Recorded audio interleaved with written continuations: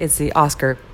Sorry, I just burped. Should we start over? No, it's the Oscar podcast with Sam and... My... Oh, is that your musical theater intro? Pretty girl is like...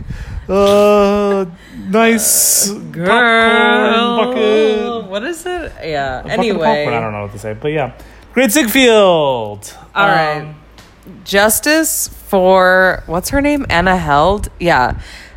They make her look insane in this movie. Literally nuts. Like, she's just like, I want you. I don't want you. I want you. No, come back She's here. a funny character, but it doesn't seem very accurate to what she was actually. No, I read up on the... I mean, to be fair, this was Wikipedia. Who knows how accurate this is? But I read on Wikipedia that Anna Held was the one who actually told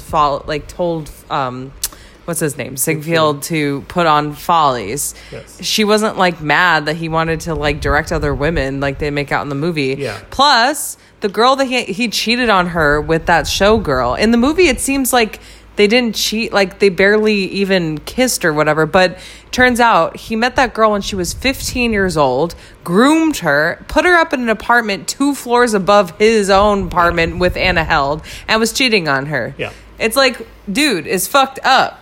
Yeah. So, the set pieces were amazing. I mean, that part is cool. The movie's it's 3 hours long. It's way too long.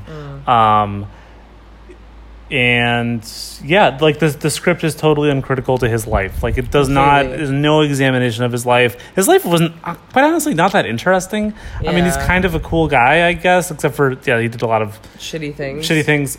In the movie, he just seems cool. I don't know, he seems fine, but he's not like, there's nothing interesting worth making this movie about other than the cool stuff he did. We're almost out of time.